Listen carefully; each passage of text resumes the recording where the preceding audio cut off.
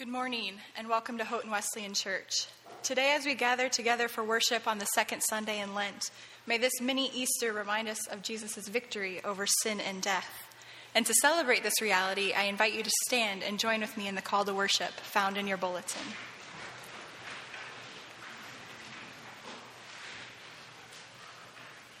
Let us worship God who has done great things.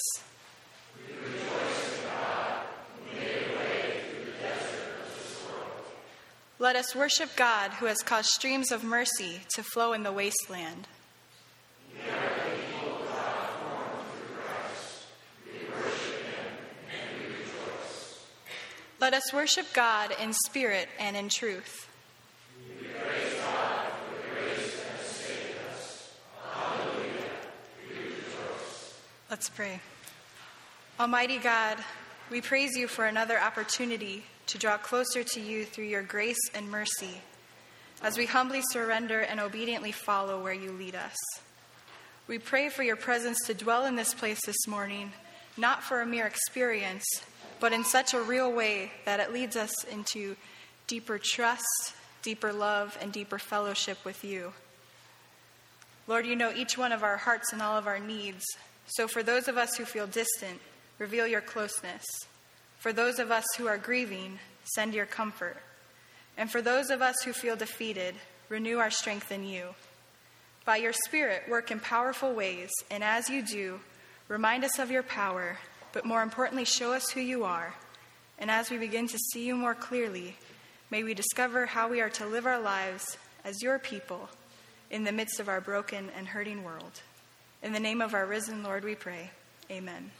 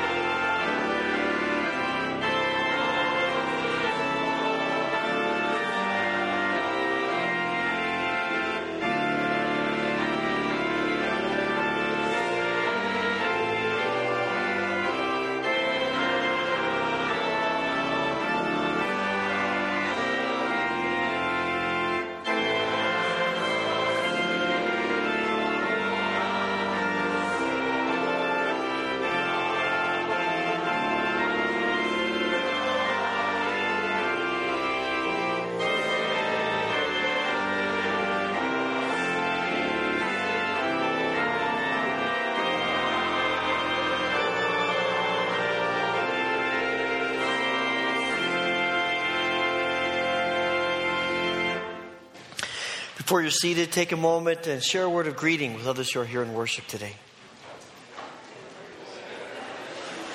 I sneeze.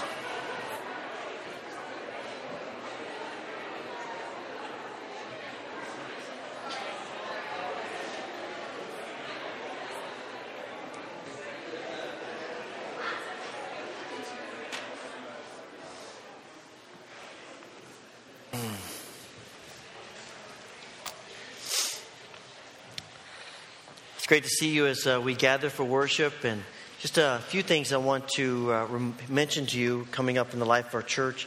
Wednesday evening, all of our ministries are back on regular schedule for children, youth, and adults. And also next Sunday, worship is at 8:20, 9:40, and 11. And just note that next Sunday is the time change. So you want to turn your clock ahead an hour, get an hour less sleep. So I want to remind you of that change for next Sunday. The college is also hosting a week-long, 24-hour-a-day prayer vigil, similar to the ones that we have hosted in the past few years. And we want to be a part of this gathering. And so if you would like to participate, we will try to put a link on our church website that will give you more information, or you can contact the office and we'll get you connected about being a part of this gathering. There are a number of prayer concerns in the bulletin, and we continue to pray for situations connected right here with us, as well as things around the world. And I also want to pray about the group that's coming back from South Dakota after being there this past week. We did hear from them early this morning that they had some trouble with the trailer. So they are actually stuck a little north of Council Bluffs, Iowa, hoping to get that fixed and then make the 17 or 18-hour drive the rest of the way. So they have a long ways to go. So I know that they would appreciate our prayers both for repairing the problem, but also then safety in driving back. And we also want to give thanks to God for another baby born to our congregation. Addison Nicole Boone was born on Friday to Jeff and Andrea and brothers Jack and Jared. And we rejoice with them and give thanks again to God for the gift of new life. I invite you to turn in your bulletins and to join me in the unison prayer of confession that is printed there.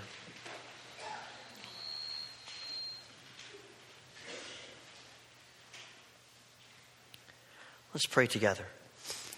Reigning King, at your cross we find the beginning of each of our stories, sinners in need of God's grace. We confess that in our pride we neglect it, and in our judgment we withhold it. Forgive us, Lord, for the relationships where we focus on past sins instead of present redemption, getting revenge instead of seeking forgiveness, for excluding rather than welcoming those who reflect your image, for worrying about gaining power rather than embracing humble sacrifice. By your strength, may we no longer regard anyone from a worldly point of view, but through the eyes of grace and redemption. Merciful Lord, forgive us for the walls we have built out of hate, the boundaries we have created out of our differences, and the lines we have drawn out of fear. And empower us to live as ambassadors of light in the darkness of this world. Amen.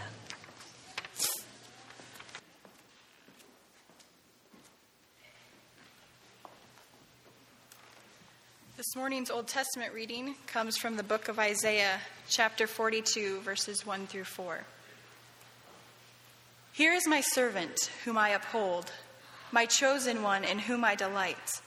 I will put my spirit on him, and he will bring justice to the nations. He will not shout or cry out or raise his voice in the streets. A bruised reed he will not break, and a smoldering wick he will not snuff out. In faithfulness he will bring forth justice. He will not falter or be discouraged till he establishes justice on earth. In his law the islands will put their hope. This is the word of the Lord. As the ushers come forward to receive our morning's tithes and offerings, I invite you to stand and sing the doxology with me.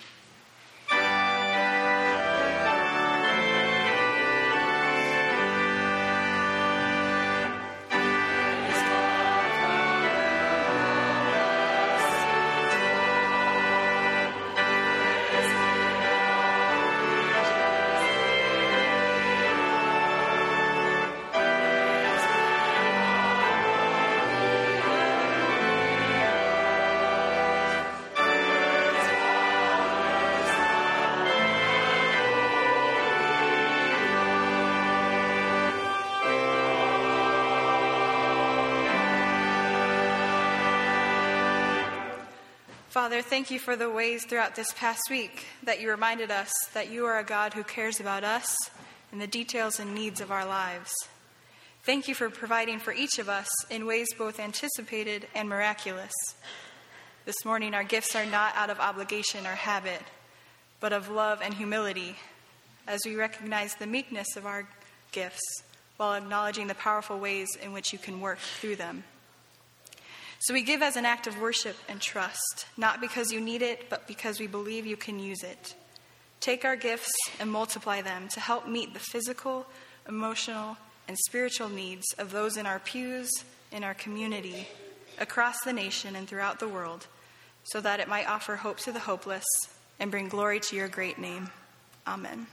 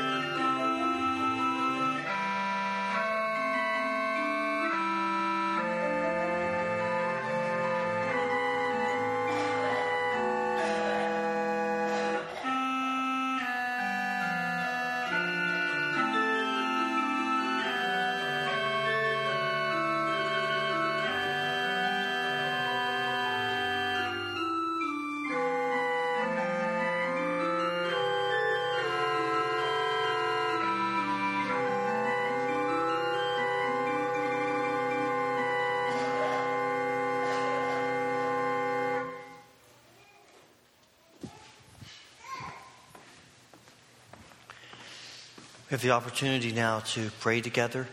If you would like to use the altar as your place of prayer, I invite you to join me.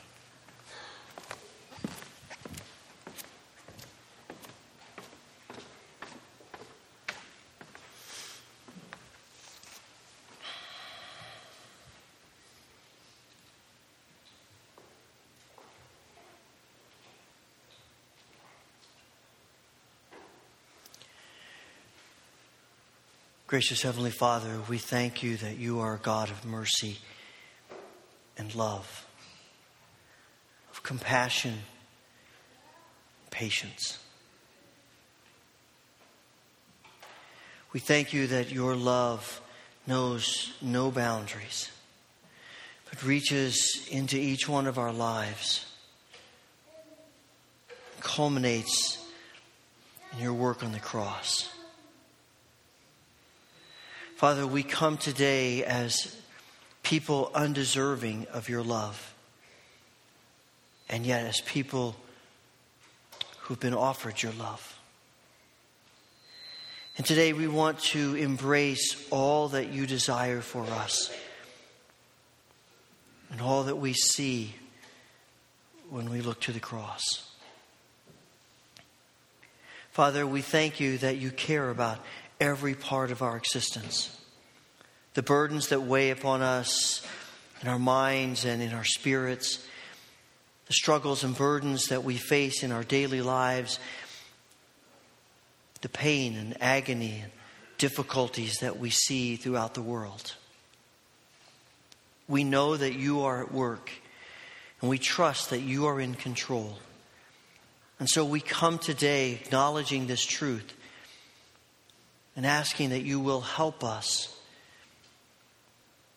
Help us to receive what you give.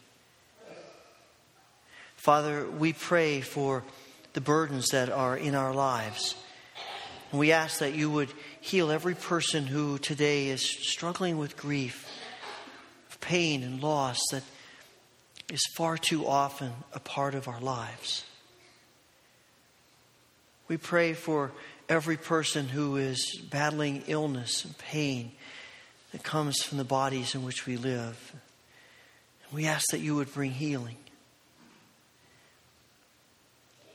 We pray for those relationships that have begun to crumble and fallen apart and are not what we would hope they would be. And we ask that you would restore them. Father, whether the problem and the struggle is in our home or at work or other places where we go or even in this church, let your Spirit be so evident and let your grace be at work to heal and to restore and to help us. And Father, we pray for this world in which we live. So much that is overwhelming. We think of the thousands of people who've lost their lives in Syria. Think of the people who are reeling from the school shooting in Cleveland, from the tornadoes in the Midwest,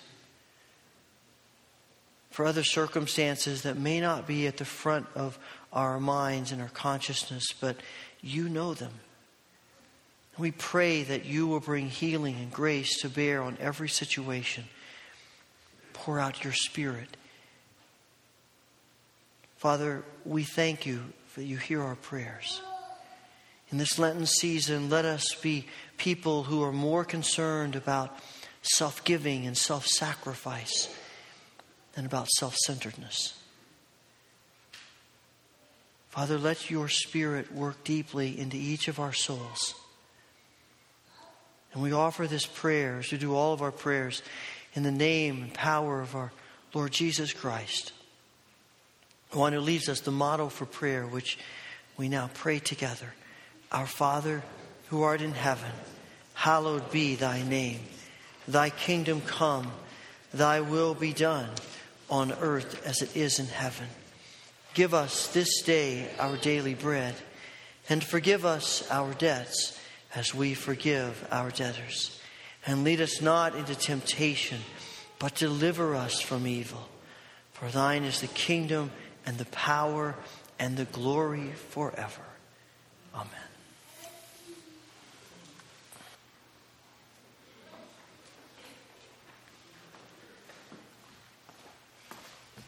This morning's New Testament reading comes from the Gospel of Luke, chapter 22, verses 7 through 30. And I invite you to stand for the Gospel reading.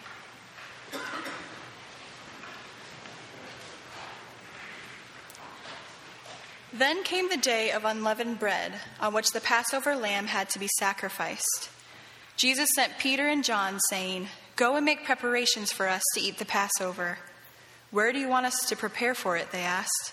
He replied, "As you enter the city, a man carrying a jar of water will meet you. Follow him to the house that he enters and say to the owner of the house, 'The teacher asks, where is the guest room where I may eat the Passover with my disciples?' He will show you a large upper room, all furnished. Make preparations there." They left and found things just as Jesus had told them. So they prepared the Passover.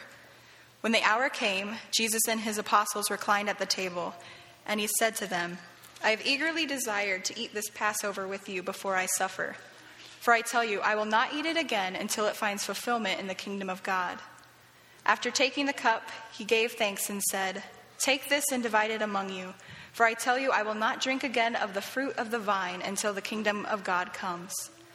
And he took the bread, gave thanks and broke it, and gave it to them, saying, "This is my body given for you. Do this in remembrance of me." In the same way, after the supper, he took the cup, saying, "This cup is the new covenant in my blood, which is poured out for you. But the hand of him who is going to betray me is with mine on the table. The Son of Man will go as it has been decreed, but woe to that man who betrays him." They began to question among themselves which of them it might be who would do this. Also, a dispute arose among them as to which of them was considered to be the greatest.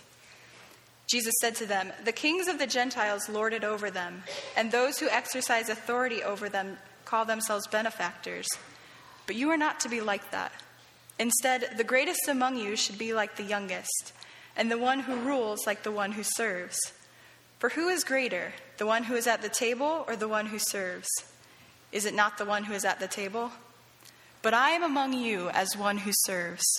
You are those who have stood by me in my trials, and I confer on you a kingdom, just as my Father conferred one on me, so that you may eat and drink at my table in my kingdom and sit on thrones judging the 12 tribes of Israel.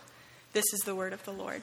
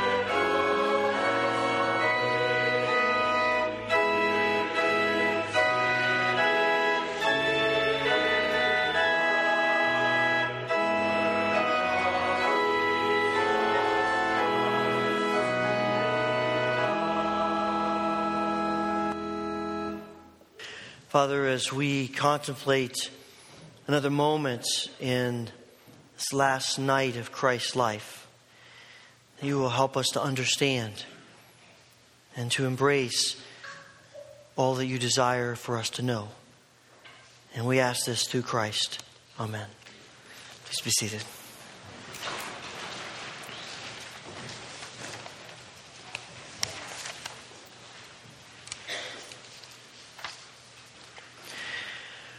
We live in a culture that is, I think you could describe competitive.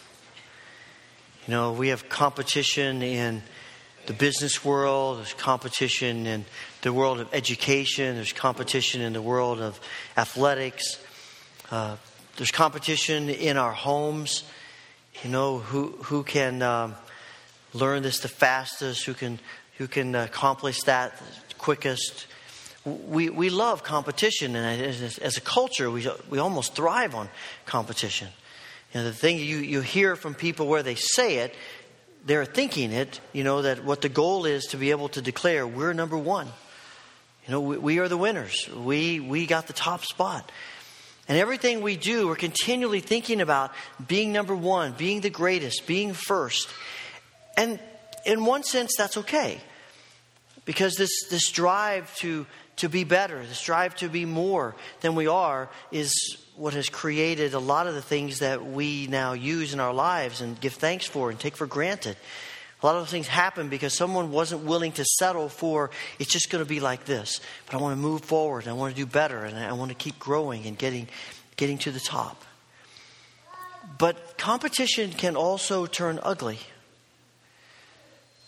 It becomes a matter of competition is more about how can I defeat my enemy than how can I gain and do more of what I'm doing. I don't know if you've seen this or not, but there's a news story that broke this week that the New Orleans Saints football team has discovered that one of their coaches was paying the players extra money if they injured players on the other team during a game. And the more serious the injury, the more money they earned. And, some of the players are saying, hey, that's just the game. It's the way it is. Of course, we look at that and say it's appalling. And the league, I think, is looking at that and saying that's appalling. But that's the kind of thing that can happen when all of your existence is about competition, about being the best, about being the greatest. We start doing things that we would never have dreamed we would ever do. There's something in our human nature that wants to be great, wants to be recognized. And that recognition, though having good parts of it, can also have negative parts of it. And it's this negative part that we see unraveling as we get a glimpse of what's going on with the disciples in the 22nd chapter of Luke's Gospel. Jesus has shared this meal with them. He's shared what we call the Last Supper with them. And then he talks to them about the fact that one of them is going to betray him. One of his close friends is going to turn on him. And verse 23 says, they began to question among themselves which of them it might be who would do this. And also a dispute arose among them as to which of them was considered to be the greatest. And I read that and I think, how do you get from I wouldn't betray Jesus to I'm the greatest? As I pondered that, I have this scenario in my mind about the conversation around the table. One of them says, well, I would never betray Jesus. And another, I wouldn't betray Jesus. And someone else, well, I would never betray Jesus. I love Jesus. Well, I love Jesus too, and that's why I wouldn't betray Jesus. Well, yeah, I know that, but let's be honest. I'm a little closer to Jesus than you are. Wait, no, you're not. I'm closer. I've been through more things with Jesus than you have. Yeah, but don't you remember that time when Jesus took me and he didn't take you? And wait a second. I love Jesus just as much as everyone else. And next thing you know, they're almost in a brawl about who loves Jesus the most. And they go from this discussion about who will betray Jesus to an argument about who's the greatest among Jesus.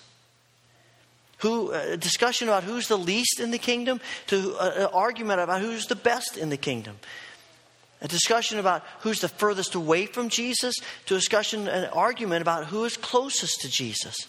And all the while I have in my mind this image of this arguing and fighting going on. And here's Jesus sitting there thinking to himself, I can't believe this. I have just poured out my heart to these men.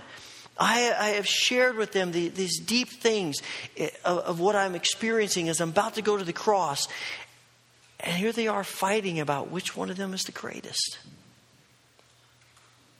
You almost think he'd be tempted to just get up and walk out of the room. And it's one of those scenarios, you're not even sure how long it would take them to know he was gone. But instead, Jesus stops them. And he says, wait a minute, guys. We have a real big problem here. Because your interpretation of greatness is not mine. I understand your interpretation of greatness. It's the way the rest of the world interprets greatness. It's all about power, and it's about wealth, and it's about fame and recognition.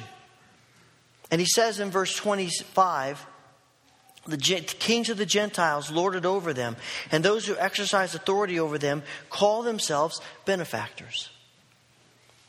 Now, this whole thing about being benefactors is an interesting part of their culture. As far as I can tell, what it means is that it's describing some of the wealthiest people in some of the bigger Roman cities, or the smaller ones for that matter. But in the Roman cities, the people who have the wealth don't pay any taxes. All the other people pay taxes, but not the wealthy. And instead, the wealthy just find out what does the city need to keep it solvent, and they give that money. But it's given in the way that they want it to be used. And it's in their best interest to keep the city hanging on the balance, teetering on the balance of financial solvency. Because then they can swoop in and give this great gift to the city, and all the citizens say, "Oh, aren't they awesome? They've saved us once again." What they forget is if the wealthy were just paying taxes like everyone else, they wouldn't need all of that. But it's a part of the scheme. And so they give in the way that they want to give. And they use that wealth to hold the city hostage and to manipulate the leaders of the city. And actually, because of their wealth, they become the leaders of the city. But the people look at them as great benefactors because they give this money and it saves them.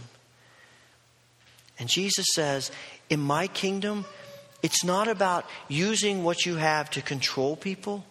It's not about manipulating people. It's not about making demands on people, making people beholden to you. That's not what my kingdom is about at all. But there's something in us that likes people who have some clout. We like people who can get some things done. We want representatives of our nation who will go in and as soon as they enter a room, people will say, "Wow, that's an important person." They carry some weight because then they can get some things done for us. It's probably why, besides the fact of her citizenship not being here, but even if it were, it's one of the reasons why you'd never find someone like Mother Teresa, for instance, being the President of the United States. That's not how we operate in terms of power and greatness in this world. We want to be a part of the group that gets recognized.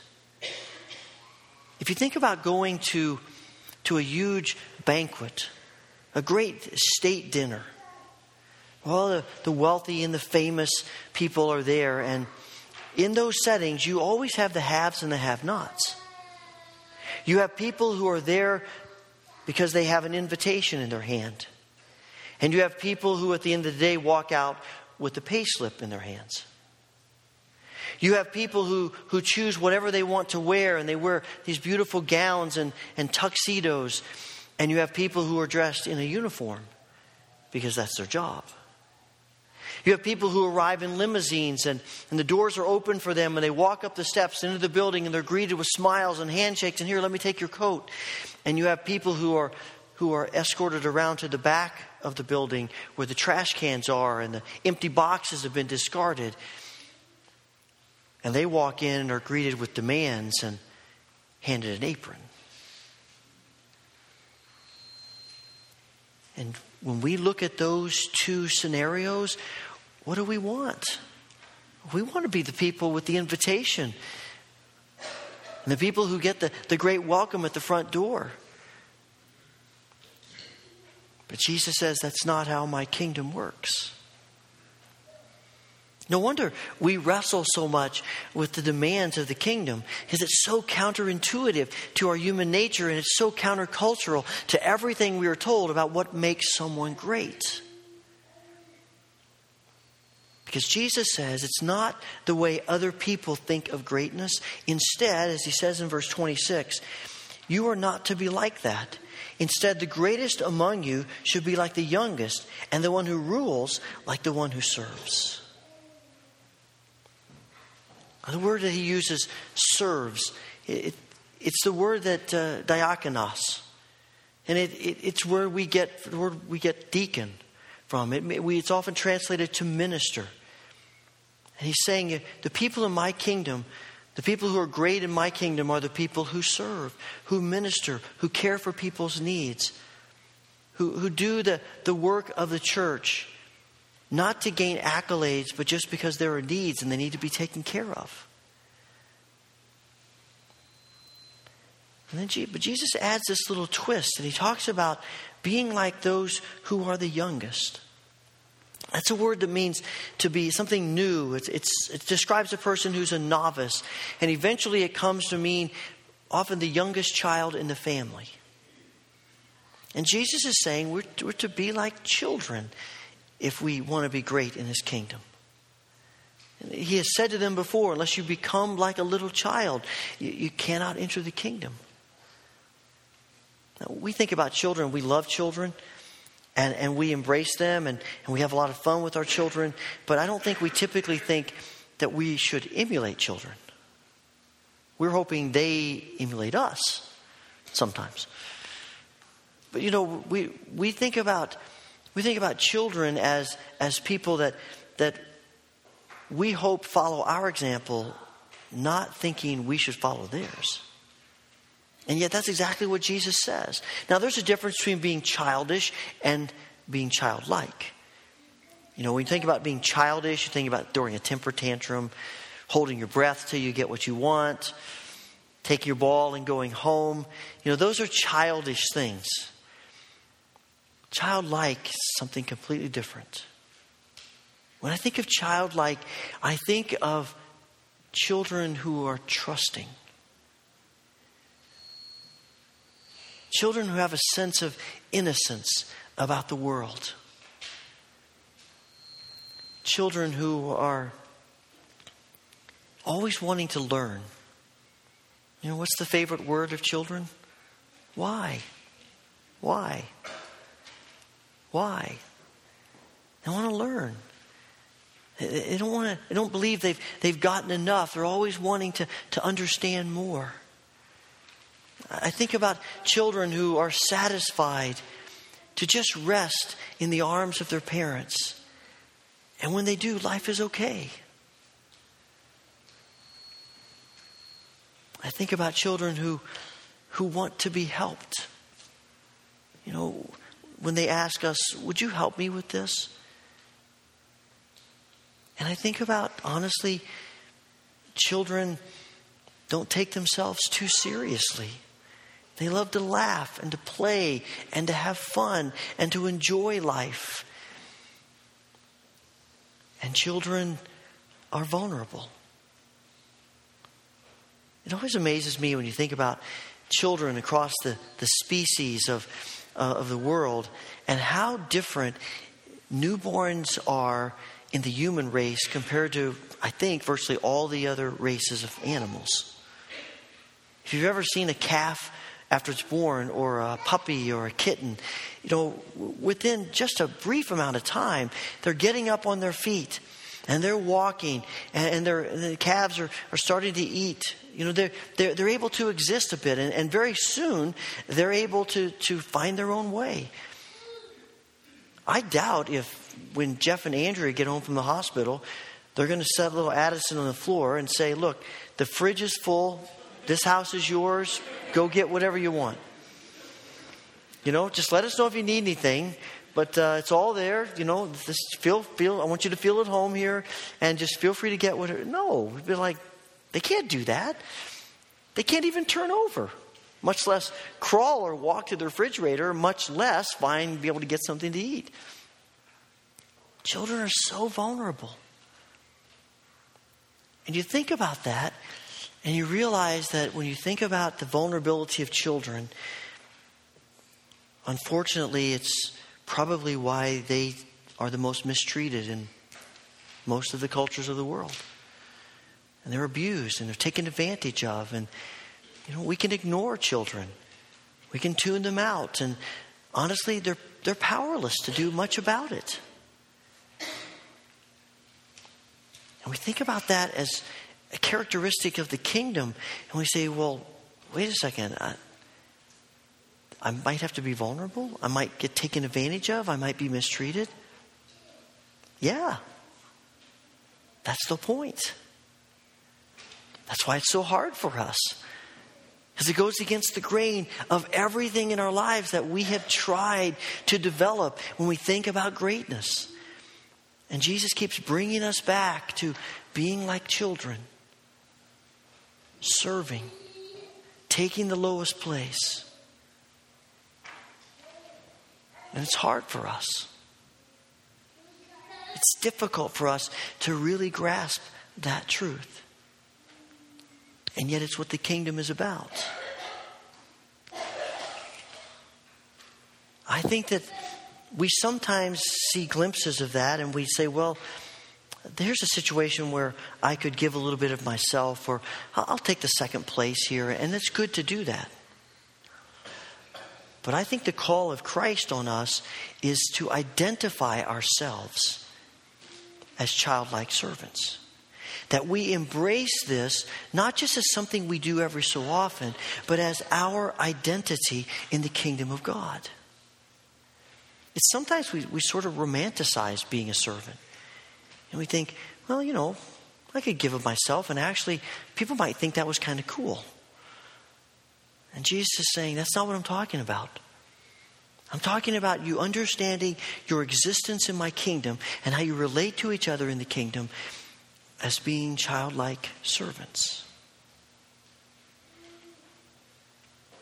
Maybe you saw the story or read the story about what happened at a I think it was a state dinner in Washington. And it was back last year, and people were there from, all the big shots from all over Washington. And one of the people at the dinner was Valerie Jarrett, who has been one of President Obama's friends for a long time in Chicago. And so he invited her to come to the dinner, and she was seated at her table. And at some point during the dinner, she saw a waiter walking behind her, and she just briefly turned her head and said, "Would you be able to get me a glass of wine?" And the waiter said, "Sure, I'll be glad to do that." A few minutes later, the waiter came back, handed her the wine. She looked up at him, and to her great horror, the person she had asked to get her wine was not one of the waiters, but actually Peter Sorelli, who was a 4-star general and the second ranking general in the entire United States Army. She was so embarrassed. I mean, you can imagine, you think back to, you think of a scenario where you ask your boss to do some kind of menial task, not realizing it was your boss. She just couldn't apologize enough. And he was awesome about it. He laughed and he said, that's okay. And later in an email to CNN, he said, it could have happened to anyone. Because the truth is, he said, I was in full dress uniform, 2 stripes down the side of my pants, and my pants looked a lot like the waiter's pants, and she was sitting and I was standing, and so that's really all she could see. It could happen to anyone. He said, we've laughed about it and we've talked about it. In fact, we're going to have her over for dinner in the near future. I mean, you couldn't ask for a better response than that, because you can imagine some people completely reaming her out and embarrassing her to death in front of all these people. But as wonderful as that response was, if you look around the room and think, which of these people here is Jesus saying, be like? It's not a general who maybe every so often does something menial for a person. It's the waiters and the waitresses that no one knows, that serve the entire time. That's why they're there. And they go home anonymously. That's the kind of service that Jesus is calling us to. This idea that we would serve not just every so often, but embrace it as our identity. And where do we get that idea from? We get it from Jesus. I mean, he says to his disciples, which would you rather do? Who's greater? The ones at the table or the one who serves? I mean, it's the one at the table, of course. That's who we want to be. But I'm among you as one who serves.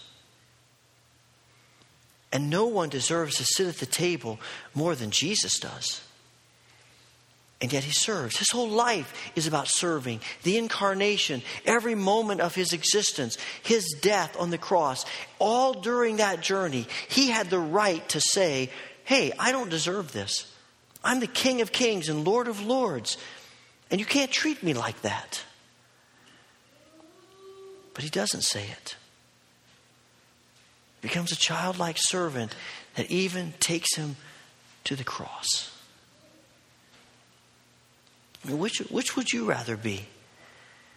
The person sitting at the table as a king, being fed a king's meal, or the person serving the meal? Would you rather be the star athlete who plays to the cheers of the crowd, or the guy that hands her a Gatorade when she comes off the court? Would you rather be the performer playing in front of a standing ovation? Or the guy who stands off to the side and pulls the curtain shut? We all know what we'd like to be. We all know what we want to be. And Jesus says, I'm asking you, calling you to be something different, more than what you want to be. I think part of our issue with this is that we have come to believe that greatness is the result of what we do.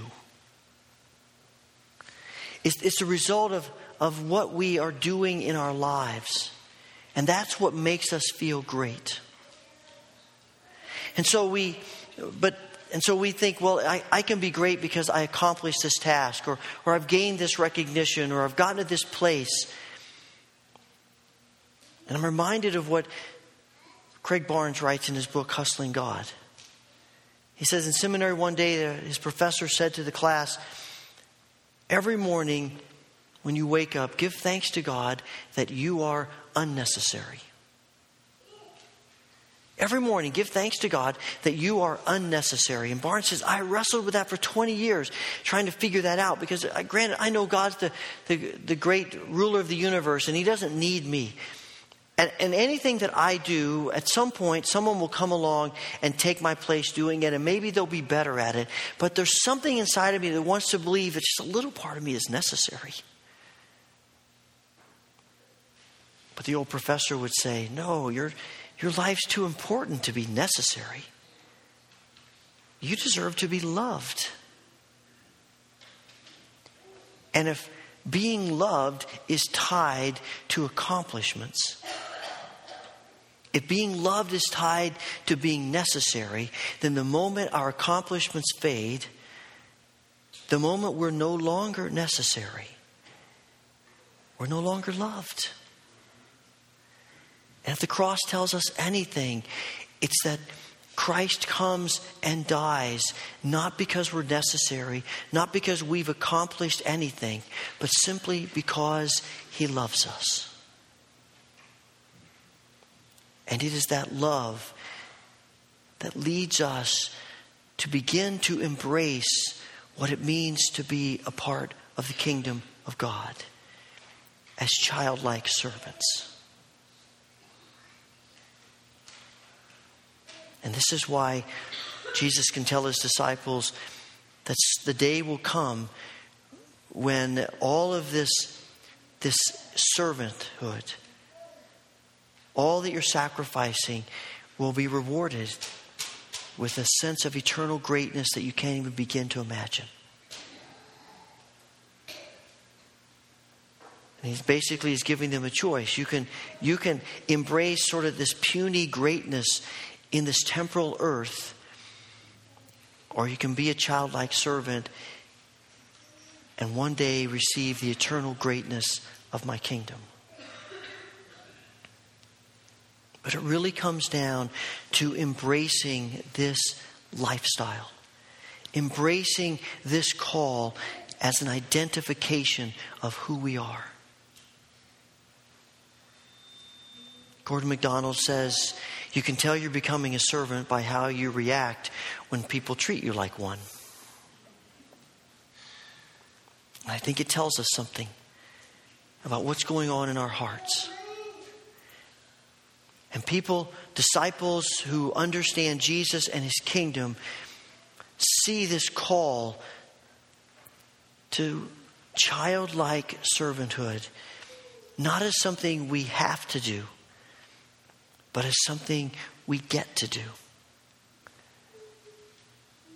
Because it's being like Jesus. And what we're doing now is preparing us for what we will do for all eternity. You know, sometimes I think in our minds we're thinking, all right, we'll serve now, and then when this life is done, we'll just toss that aside, and now we can really know greatness. And I think the scriptures tell us that what we're doing now is what we'll do then. We're preparing ourselves for that. And we will spend all eternity serving the Father and serving each other. Because this is a kingdom principle. This is an eternal principle about what it means to be a part of the kingdom of God. Because this is like Christ. And so the writer of Philippians tells us that have this mind that was in Christ Jesus, who being in very nature God, did not consider equality with God something to be grasped. But taking the very nature of a servant, he humbled himself and became obedient to death, even death on a cross. And therefore, God exalted him to the highest place, that the name of Jesus, every knee shall bow in heaven and on earth and under the earth, and every tongue confess that Jesus Christ is Lord, to the glory of God the Father.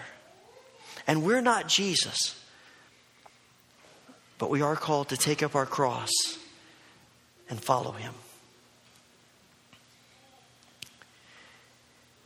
As I was pondering this idea, I was reminded of the movie, The Poseidon Adventure. Some of you may have seen that. It's done in the 70s and remade just not too many years ago. It's the story of an ocean liner crossing the Atlantic when all of a sudden a storm hits it and a huge wave crashes into the ship, and in the course of that flips the ship over upside down. Lights go out. Everyone is confused and disoriented and uncertain exactly where they are and what they're doing. But there is a pocket of air so that many of them are able to survive. But they're trying to figure out what to do. And the common consensus is to do what feels right, and that is to go to the top deck. But they've forgotten that the top deck is hundreds of feet underwater, and those who do that end up drowning. But there's a little child in the group who keeps saying to them, we need to go down into the belly of the ship. And they keep ignoring the child until finally they decide maybe the kid has a good idea.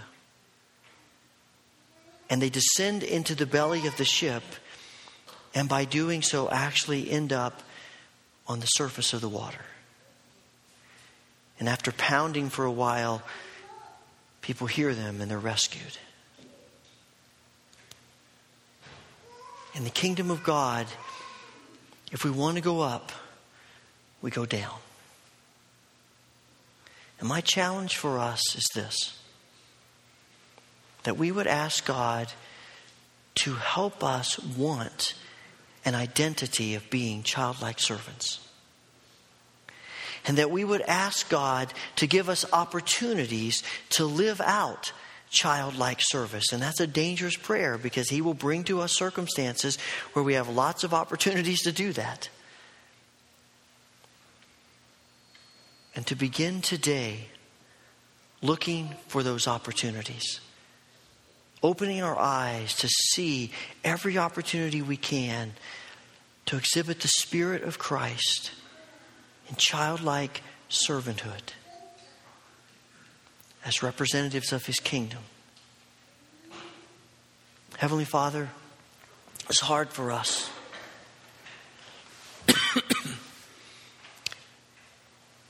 We wrestle with this truth because it is so counterintuitive and countercultural. But it's clear that this is your call. Help us.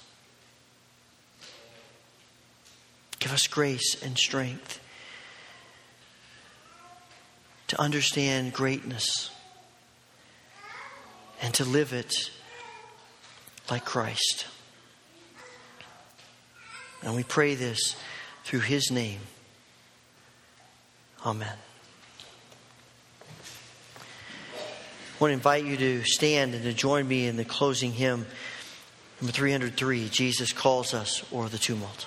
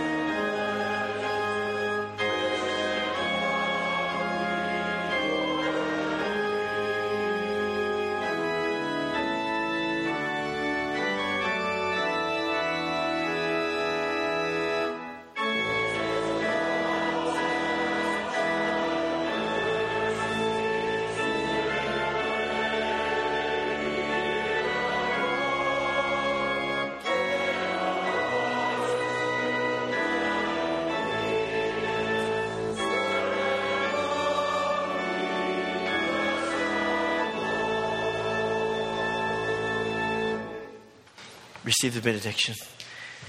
May the Lord bless you and keep you. May the Lord make his face shine upon you and be gracious unto you. May the Lord turn his face toward you and give you peace. Amen.